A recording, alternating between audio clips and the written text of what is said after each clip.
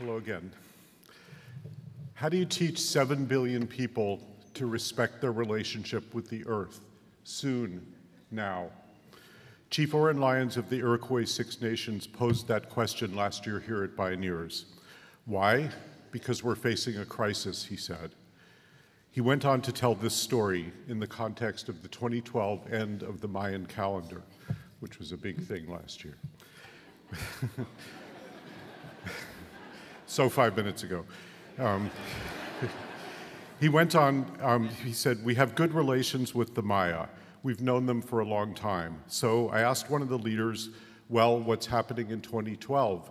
And he said, calendar's coming to an end. I asked, then what? He said, well, we'll make another one.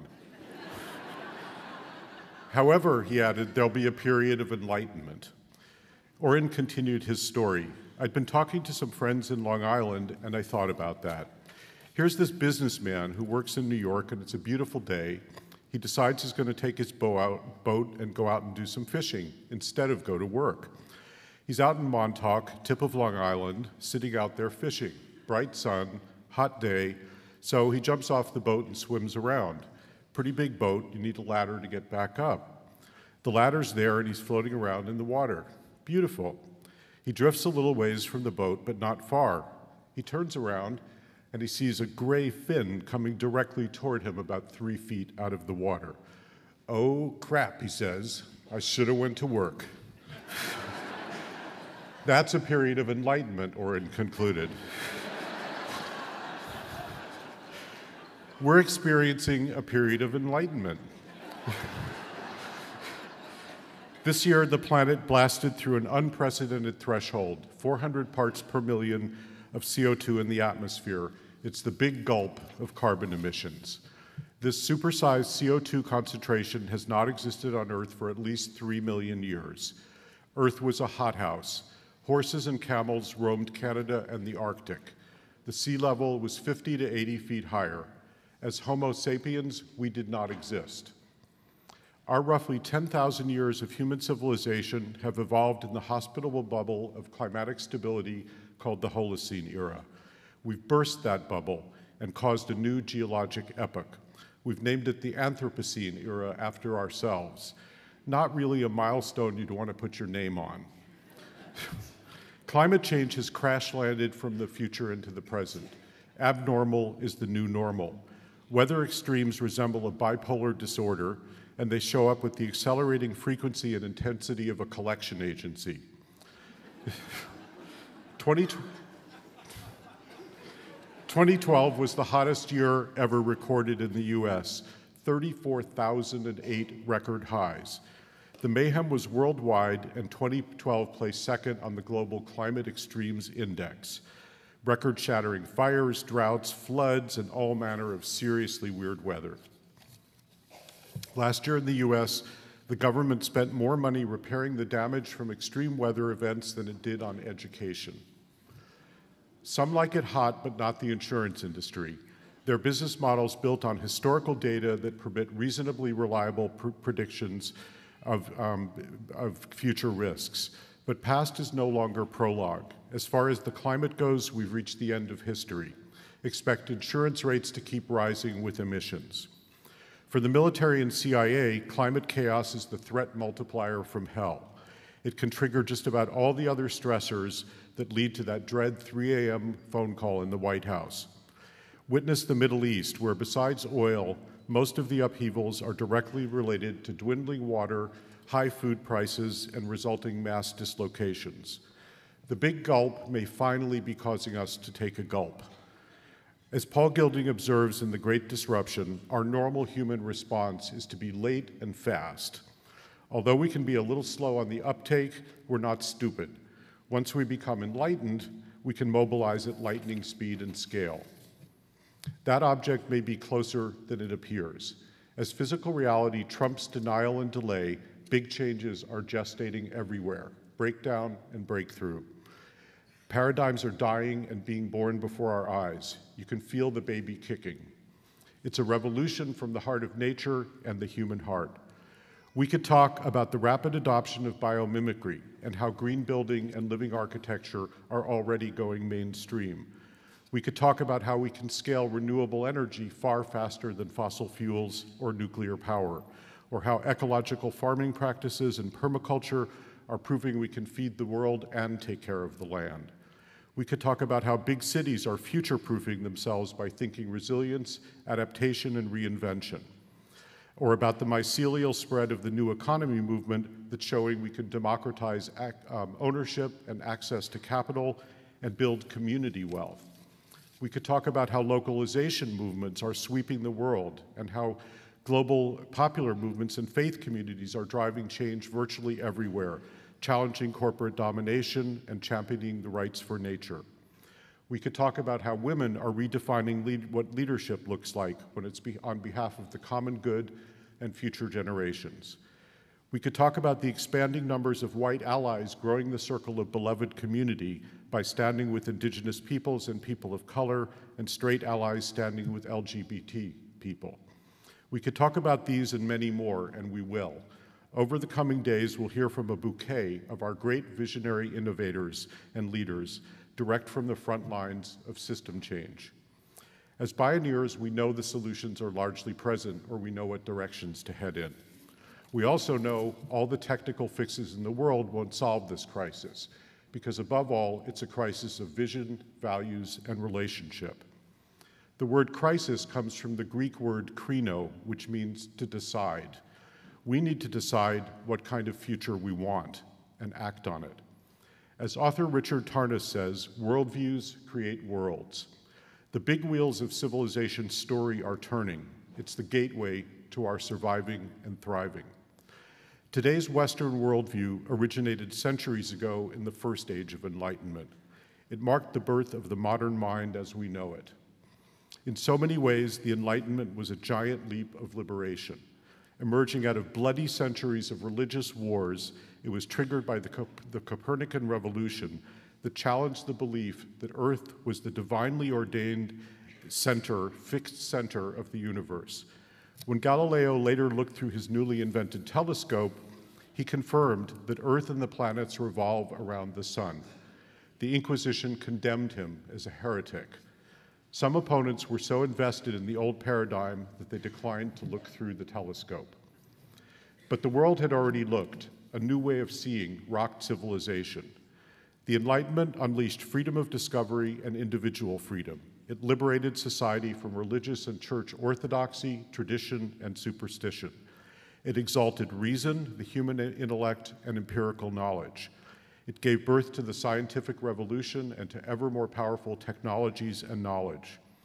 It spawned political revolutions that marked the beginning of the end of the legitimacy of monarchy, the divine right of kings, and the marriage of church and state. It broke the wealth monopoly of feudal aristocracies and initiated more open markets and capitalism. It birthed participatory democracy and the American and French revolutions. It promoted tolerance and human rights, sexual and racial equality, and unprecedented individual liberty. It uncorked a fountain of creative freedom, art, and invention. Needless to say, these aspirations remain a work in progress, and the Enlightenment's shadow side has left us at land's end today. We've believed we're separate from nature, master and possessor of nature. We've held ourselves as the supreme and only conscious intelligence in an otherwise machine-like random universe. We've sought to know nature by reducing life to the mechanical parts of a machine. We've exalted reason and excluded other ways of knowing, imagination, intuition, emotions, the body. We've objectified and commodified life itself and propagated a worldview that makes everything property for our use, control, profit, and power. We've replaced the certainty of faith with the infallibility of science and harnessed science to the corruptions of power, treasure, and empire. We've claimed for ourselves inner dimensions of mind, spirit, soul, empathy, and meaning, yet we deny these to the larger community of life that gave us life. The Enlightenment emerged from a European civilization that was built on colonialism and imperialism, racism, genocide, and slavery. These were built on the objectification and dehumanization of the other in all its forms: nature, people of color, indigenous peoples, women, the poor, whoever the inconvenient other may be. Although we have access to unparalleled knowledge, we're destroying our only home. With more connectivity than ever dreamed possible, we're impoverished of relationship. We have more stuff than any society in history, yet we're deeply unhappy and spiritually estranged on a ravaged planet. With unprecedented material wealth, it's concentrated in the hands of the few who've captured political systems and ideologies. A handful of billionaire plutocrats who profit from fossil fuels hold the world economy hostage and dominate government policy. 50 of the world's biggest global corporations produce 73% of CO2 emissions. Some science now projects today's hottest days, right now, will be the coldest by mid-century. We find ourselves at the brink, choking on the big gulp, a new period of enlightenment. In the end, no one can explain why paradigms change. They just do. It's a zeitgeist, something in the air, ideas whose time has come. Stories change, and the world changes. Science tells a dramatically different story today. The oneness and interconnection of everything are irreducible, dynamic, plastic. The Gaia hypothesis, chaos and complexity theory, quantum mechanics reveal a world far stranger and more mysterious than likely we can ever imagine. Mystery abounds. The observer affects the observed. Reality is interpretive. Our human consciousness is largely unconscious. Knowledge is ambiguous, best approached from diverse viewpoints and ways of knowing. We're living in the global mashup, the end of prehistory. We have more pathways illuminated to us than ever before, from which we're making new maps of reality and of our humanness. As David Orr wrote, the greatest discovery of the past century, or more accurately, the rediscovery, was of an ancient premonition that we're part of a vast web of life, one large evolving system that has many of the characteristics of a living organism. We live, as Ralph Waldo Emerson once described, in the lap of great intelligence. We are kith and kin to all that ever was, all there is, and all that ever will be. For all our puffed up self-importance, we're only upstart primates occupying one small booth on the outskirts of a vast, turbulent, ongoing bazaar of living, evolving sentience, located on a minuscule planet attached to a third-rate star, somewhere in a backwater galaxy in a sea of billions of other galaxies speeding towards an unknown destination.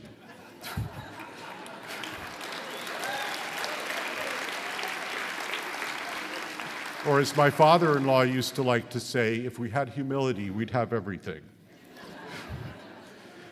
This cusp, this next enlightenment, brings us full circle back to the ancient indigenous wisdom we all once held.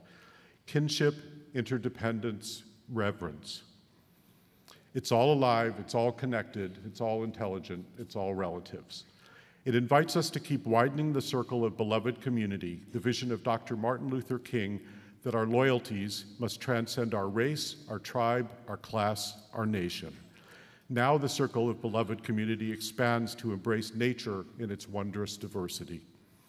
Perhaps it was necessary for us to push our individuation to the limit, to separate ourselves from each other and from the very community of life before many roads could finally lead us home.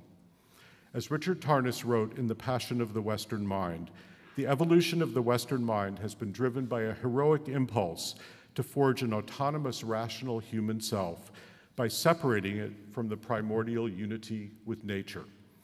To do this, the masculine mind has repressed the feminine, and all which the masculine has identified as the other. The crisis of modern man is essentially a masculine crisis. This is the great challenge of our time, the evolutionary imperative, for the masculine to choose to enter into a fundamentally new relationship of mutuality with the feminine in all its forms.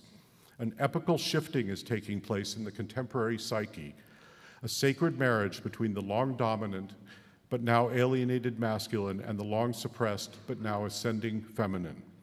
Tarnas suggests the symptoms of the modern era resemble an initiatory crisis, the dark night of the soul, a deconstruction of the old identity, the crisis of meaning, the encounter with mortality on a planetary scale. In some sense, he suggests, The universe may have been constellating painstakingly and painfully, a partner to reconnect with the soul of the universe in a new way, to forge a new relationship to it that builds upon everything we've learned in thousands of years. Today, the true enlightenment comes with turning the telescope inward. We're surrounded by elders, by the genius of creation. That ancient wisdom resides in us and all around us. The innate resonance that life has for life may ultimately be our greatest way of knowing, the light that tells us we're home. Janine Benyus sees it this way. The criterion of success is that you keep yourself alive and you keep your offspring alive. But it's not your offspring, it's your offspring's offspring's offspring 10,000 years from now. Because you can't be there to take care of those offspring, the only thing you can do is take care of the place that takes care of your offspring. That's why the one non-negotiable policy we need to write into law is that life creates conditions conducive to life. As pioneers, we're creating conditions conducive to life, growing the imaginal cells of a wisdom culture. It's time to start a new calendar and get to work, dreaming into being the world we want and the world wants. Thank you.